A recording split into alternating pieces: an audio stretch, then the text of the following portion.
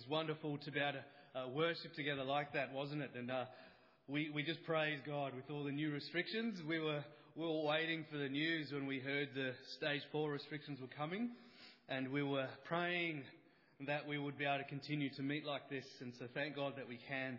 And so we will continue to do this as long as we can. And who knows what the future holds, but we'll do our best. And what a wonderful way to come together. So wherever you are, wherever you find yourself, a huge welcome.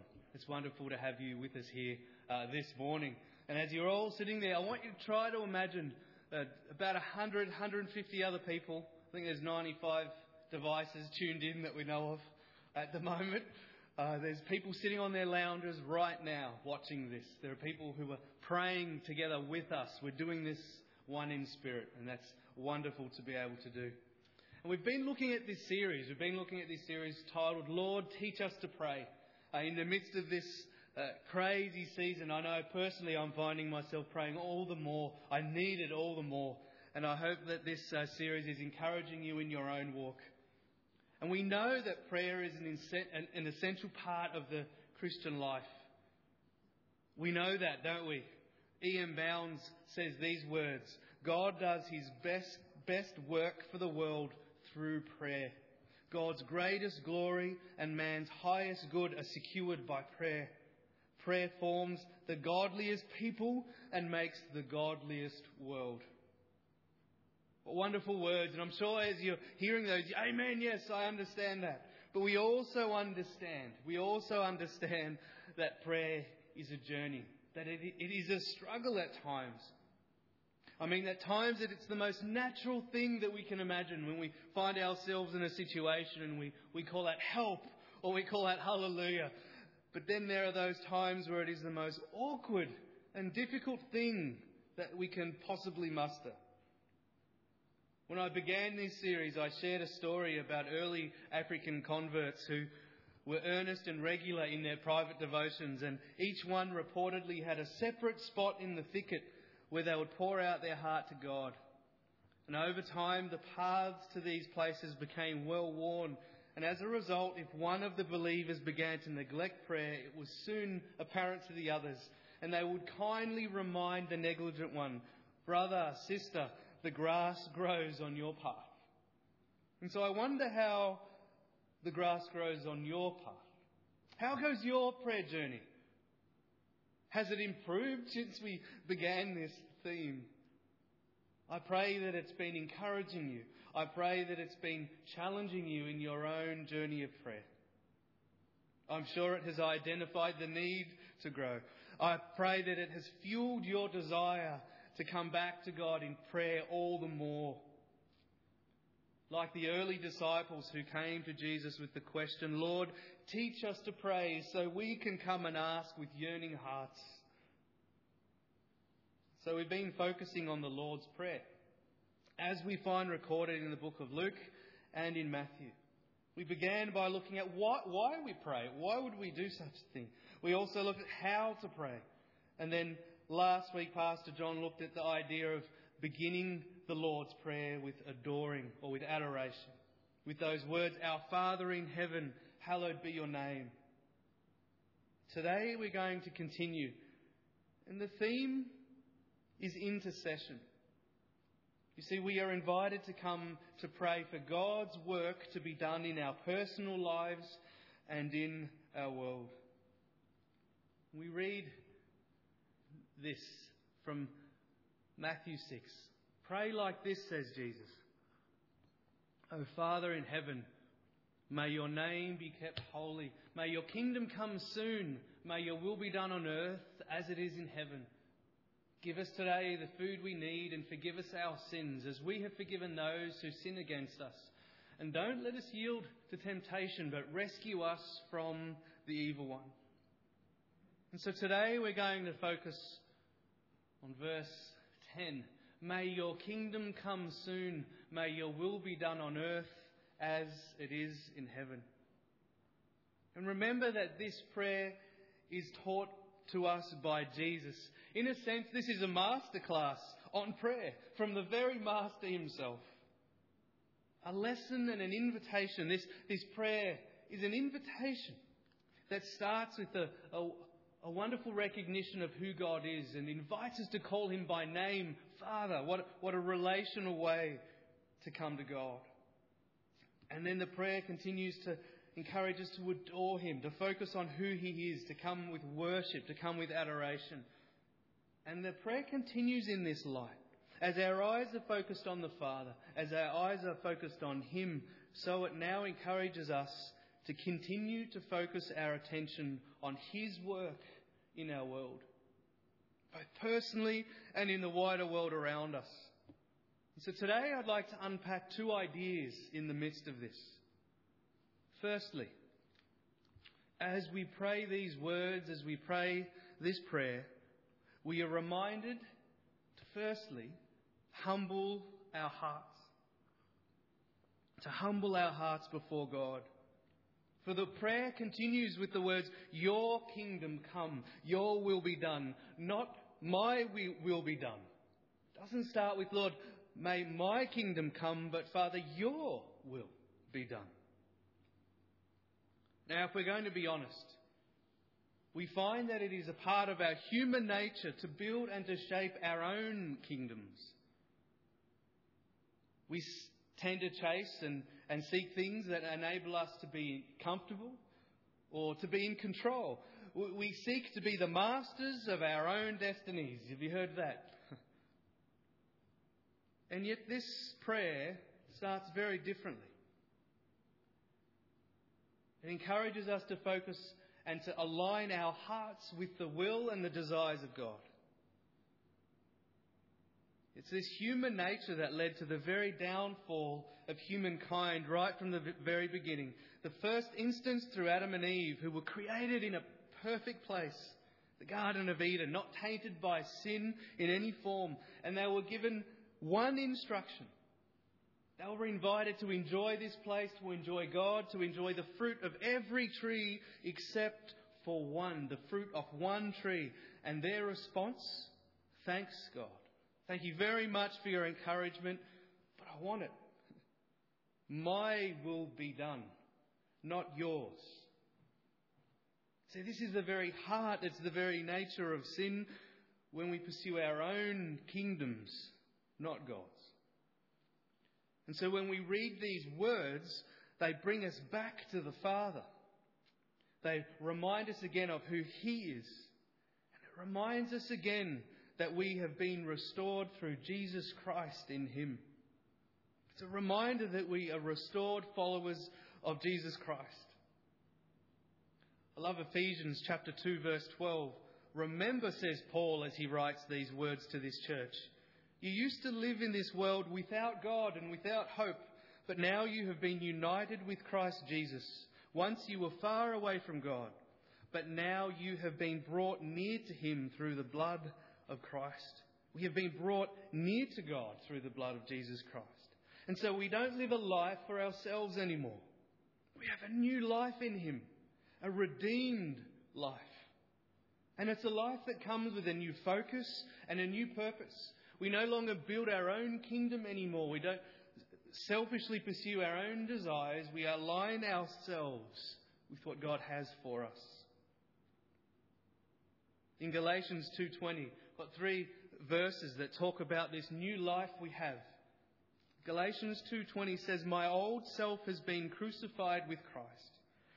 For it is no longer I who live, but Christ lives in me. So I live in this earthly body by trusting in the Son of God who loved me and gave himself for me. See that our new life we have in Jesus Christ. Colossians 3:1-3. Since you have been raised to new life with Christ, set your sights on the realities of heaven where Christ sits in the place of honour at God's right hand. Think about the things of heaven, not the things of earth. For you died to this life, and your real life is hidden with Christ in God. Do you see as we read Colossians that as believers in Christ, our focus is shifted, it's changed. We no longer live for ourselves. Christ has redeemed us, and so we live our lives for him and for his purposes. And in Philippians 1:20, Paul writes these words, for I fully expect and hope that I will never be ashamed, but that I will continue to be bold for Christ as I have been in the past. And I trust that my life will bring honour to Christ, whether I live or whether I die. For to me, living means living for Christ, and dying is even better. But if I live, I can do more fruitful work for Christ. See, Paul here captures this idea. His life was dedicated to living for Christ. For me to live, he says, is to live for Christ, for his kingdom. Lord, may your kingdom come, may your will be done. We're also reminded that we no longer live for our purposes. That is, we live a life surrendered to Christ. I love the song that we sang earlier today. I surrender all. That's the very heart of a follower of Jesus Christ. Father, we love you and we surrender our lives for you. We live for you. Evan Roberts said these words, Lord, bend us according to your will. Bend us. So often our prayers are focused on convincing God, aren't they? Bending him to our will. I love E. Stanley Jones, who writes these words. He captures this picture beautifully. He writes this: prayer is surrender. Surrender to the will of God and cooperation with that will. If I throw out a boat hook from the boat and catch hold of the shore and pull, do I pull the shore to me or do I pull myself to the shore? Prayer is not pulling God to my will, but the aligning of my will to the will of God. Isn't that a beautiful image? As we come, we humble our hearts before God. We surrender ourselves to him and to his purposes. We come and we relinquish our right to be in control. We align ourselves to God's will in our lives. As I say these things, some of you might be thinking, I relinquish control, I surrender. No, there's a part of us that I don't want to do that. I want to live life my way. That doesn't sound like much of a life at all. And here is the lie of sin. That Adam and Eve picked off a tree. By chasing their own will, they were separated from God. By wanting things their way, they found themselves separated from the very thing they were created for, a relationship with God. You see, as we come and as we humble ourselves before God, we find ourselves walking with our Father in heaven. What a relationship. And there's amazing freedom and forgiveness in this place. As we come to him, a burden lifts as we fall to our knees and we're reminded once again that God is in control.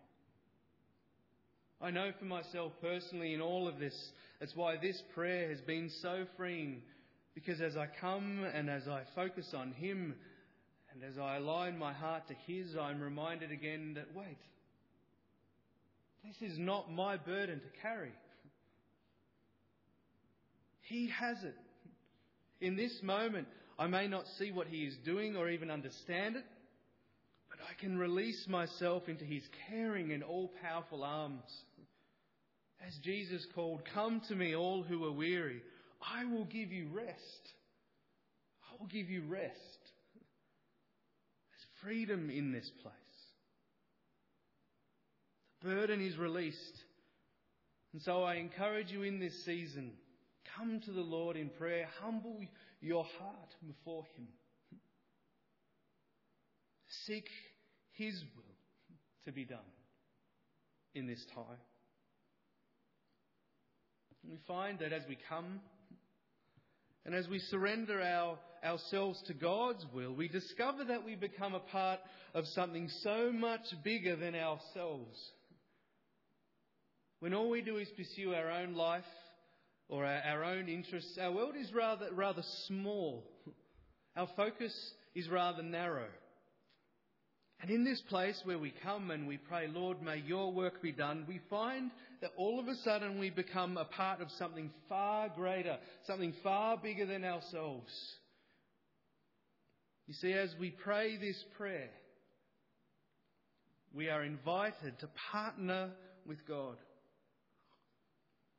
Remember, these are words that Jesus encouraged us to pray, that he taught us to pray. It's an invitation to come and to pray these words. It's an invitation to pray, Lord, your kingdom come, your will be done. It's an invitation to partner with his work in our world. We're invited to partake in God's kingdom, arriving and breaking into the very world in which we live. We are invited to play a part in God's plan. Almost mind-blowing if you think about it. Karl Barth said these words, "To clasp the hands in prayer is the beginning of an uprising against the disorder of this world." I love that line.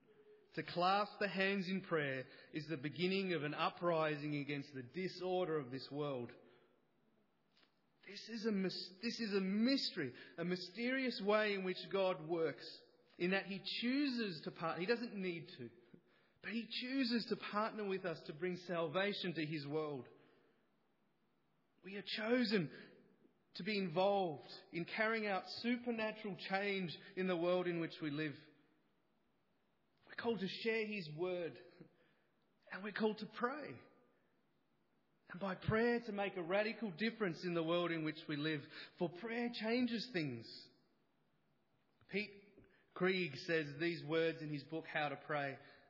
"It is an article of Christian faith and a consistent theme of universal Christian experience that sicknesses can sometimes be healed, curses broken, churches revived, communities shaped, catastrophes prevented, governments redirected, and the future formed by the simple power of intercessory prayer." The Bible teaches that prayer is vastly powerful, far more powerful than we often realise or come to believe. There was an interesting story that comes out of a small town in Texas. For a bar owner applied for a permission to extend his premises. That's the local pub. But members of the local Baptist church were staunchly opposed to his plans and launched a ferocious campaign with protests, press releases, petitions, and even prayer meetings. However, planning permission was still granted and the building work began. The Christians felt bitterly disappointed until the week before the grand opening, when a lightning bolt struck the bar and burned it to the ground. The church folk were beside themselves with joy. Their prayers had been answered. Their cause was vindicated. And so the furious bar owner decided to sue the church on the grounds that it was ultimately responsible for the material demise of his livelihood, whether through direct or indirect actions or means. Suddenly, everyone changed their tune pretty quickly. All those who'd been trumpeting a miracle days before now rose up as one to deny all culpability. The case made its way to court, where a judge surveyed the brief. He said this, "I don't know how I'm going to decide this," he sighed. "We appear to have a publican who believes passionately in the power of prayer and in an entire congregation that has lost its faith entirely." Interesting story. We often speak of the power of prayer and deny it at times. Yet throughout Scripture, we see examples of God working with humankind time and time again to make an extraordinary difference in our world. And I'd like to focus on a few examples that we see in Scripture. For I find this whole idea an absolute mystery, that God would partner with us. In Ezekiel 22 verse 30, God has spent much time bringing rebuke against his people, the Israelites. For they, like they did on many occasions, have walked away from God, turned to idols. They've sought their own kingdoms once again. And in a lament and in a call, God cries out in verse 30 in chapter 22, I looked for someone who might rebuild the walls of righteousness that guards the land. I searched for someone to stand in the gap in the wall so I wouldn't have to destroy the land, but I found no one.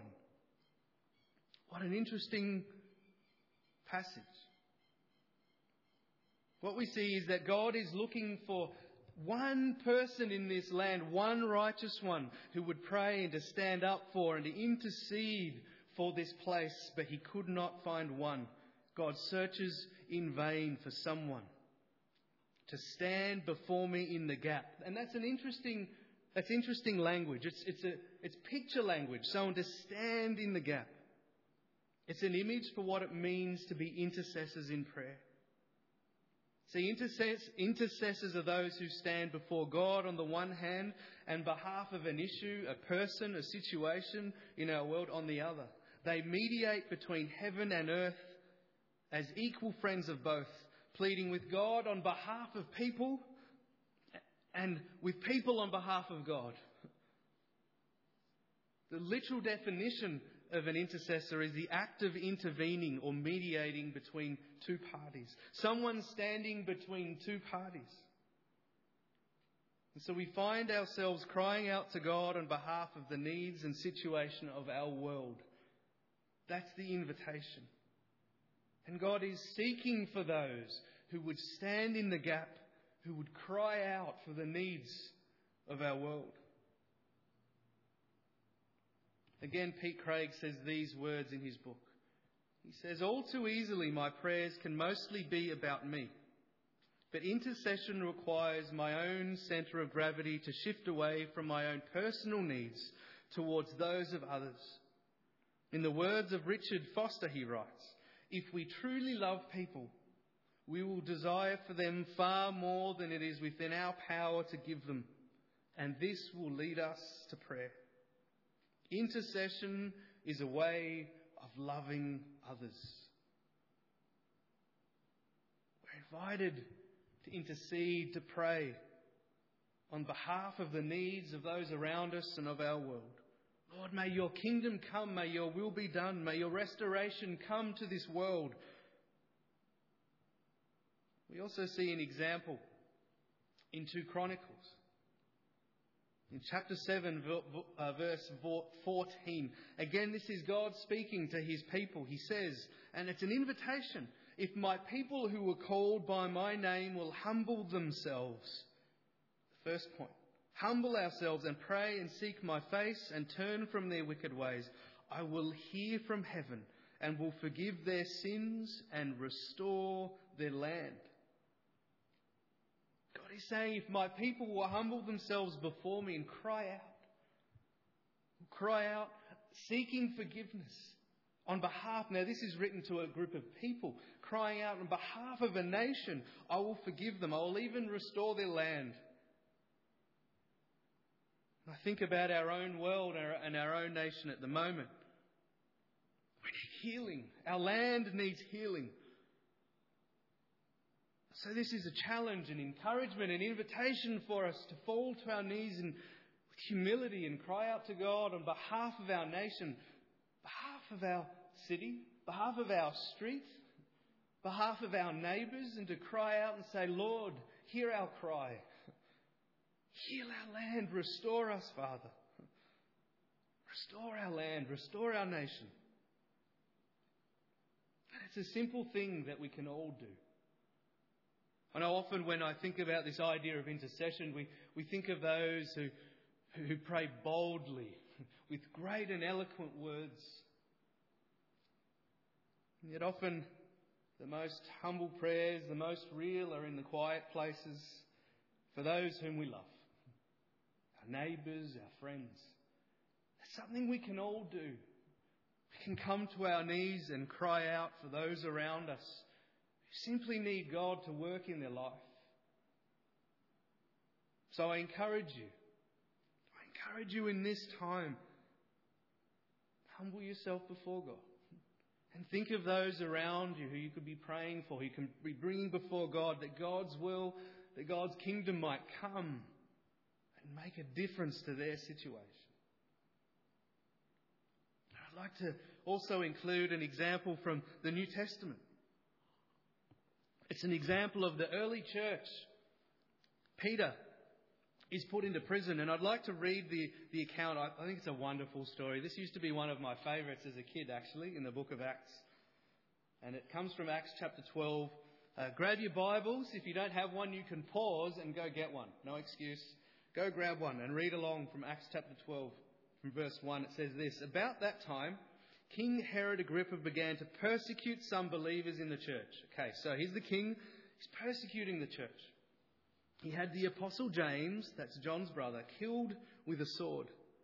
When Herod saw how much this pleased the Jewish people, he also arrested Peter. This took place during the Passover celebration.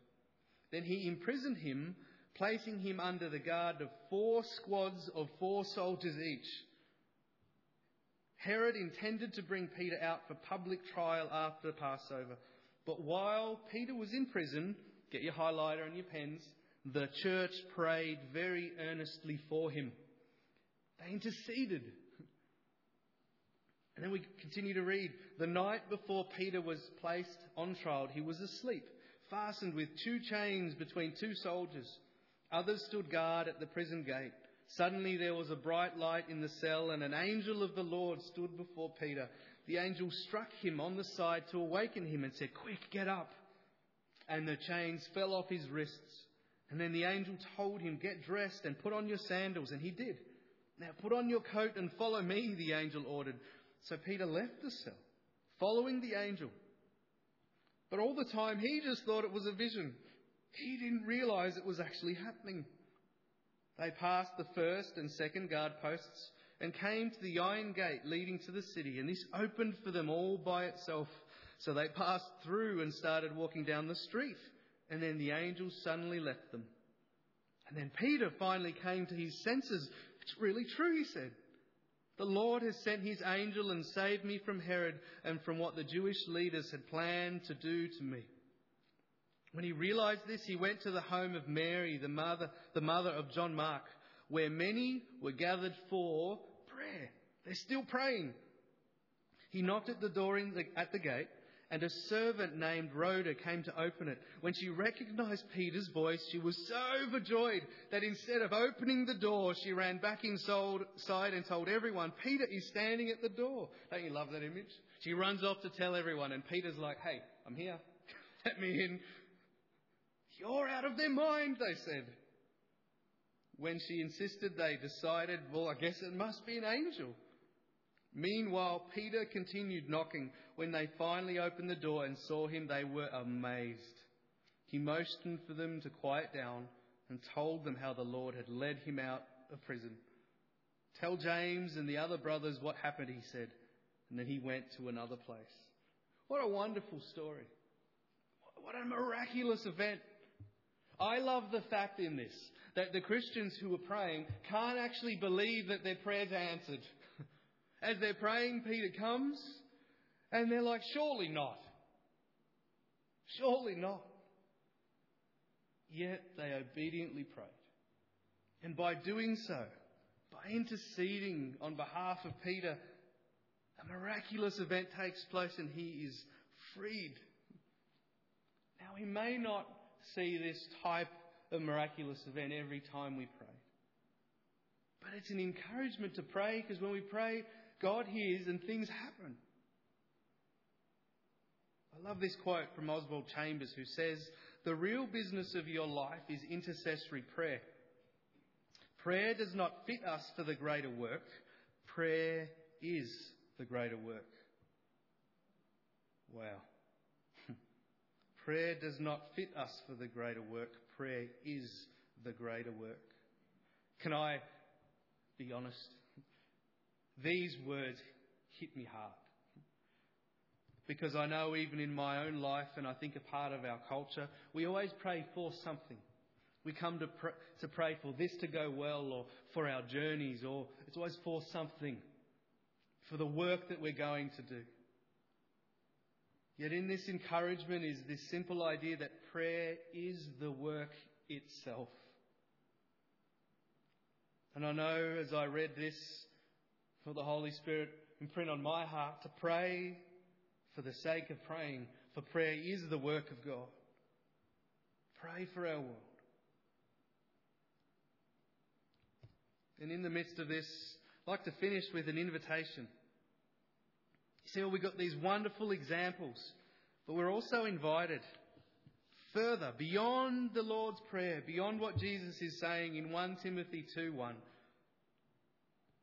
As clear as day, I urge you then, first of all, that petitions, prayers, intercession and thanksgiving be made for all people. Pray for kings and all those in authority, that we may live peaceful and quiet lives in all godliness and holiness.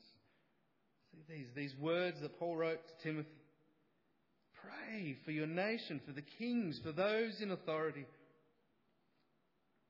So it's an encouragement for us in this time to lift up our nation, to lift up our leaders in prayer.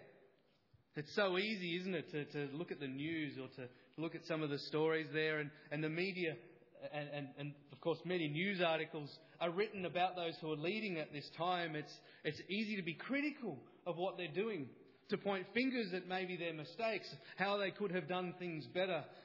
But I guess I'm reminded that they're human too. And they need our prayer. They need our support. This is far beyond them. This is a burden far greater than they can possibly carry.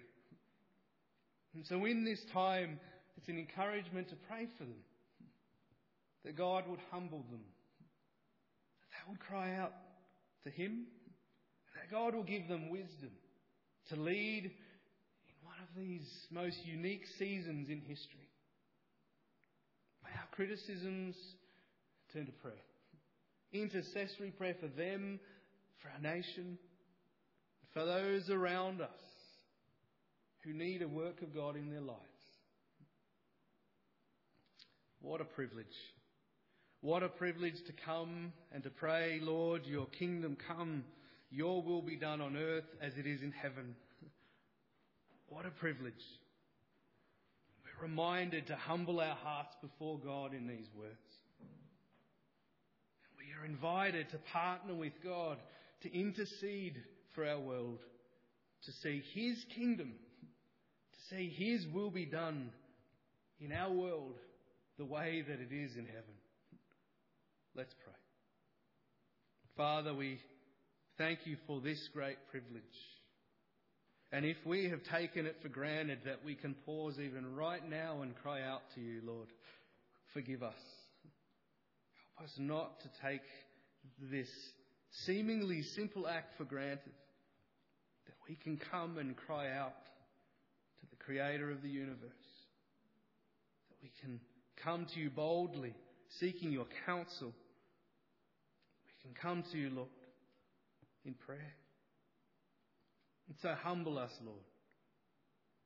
Remind us again that we need you.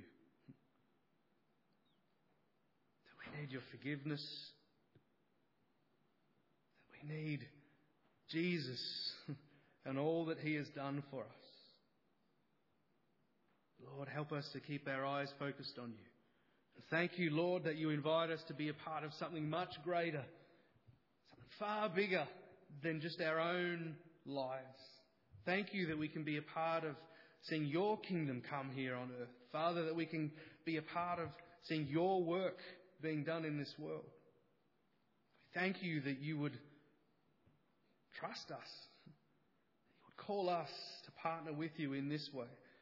It is a deep and utter privilege. And so now we continue to pray, Lord, for our world, for our nation. May your kingdom come, Lord. Lord, humble us and heal our land. We also think on a more personal note, Lord, bring to mind those whom we know, names of people, family, friends, neighbours who don't know you, who need an intervention from you, who need to see you working in their lives. Father, we come and we name them in our hearts right now. We pray that you would do your work in their lives, that they may come to see you and to see you for who you really are. And we thank you that you hear our prayers. We give you praise. We give you thanks. And it's all made possible because of the mighty name of Jesus. We say, Amen. Amen. I'm going to invite the team to come up. A team of two to lead us and to close us as we continue to worship God in this time.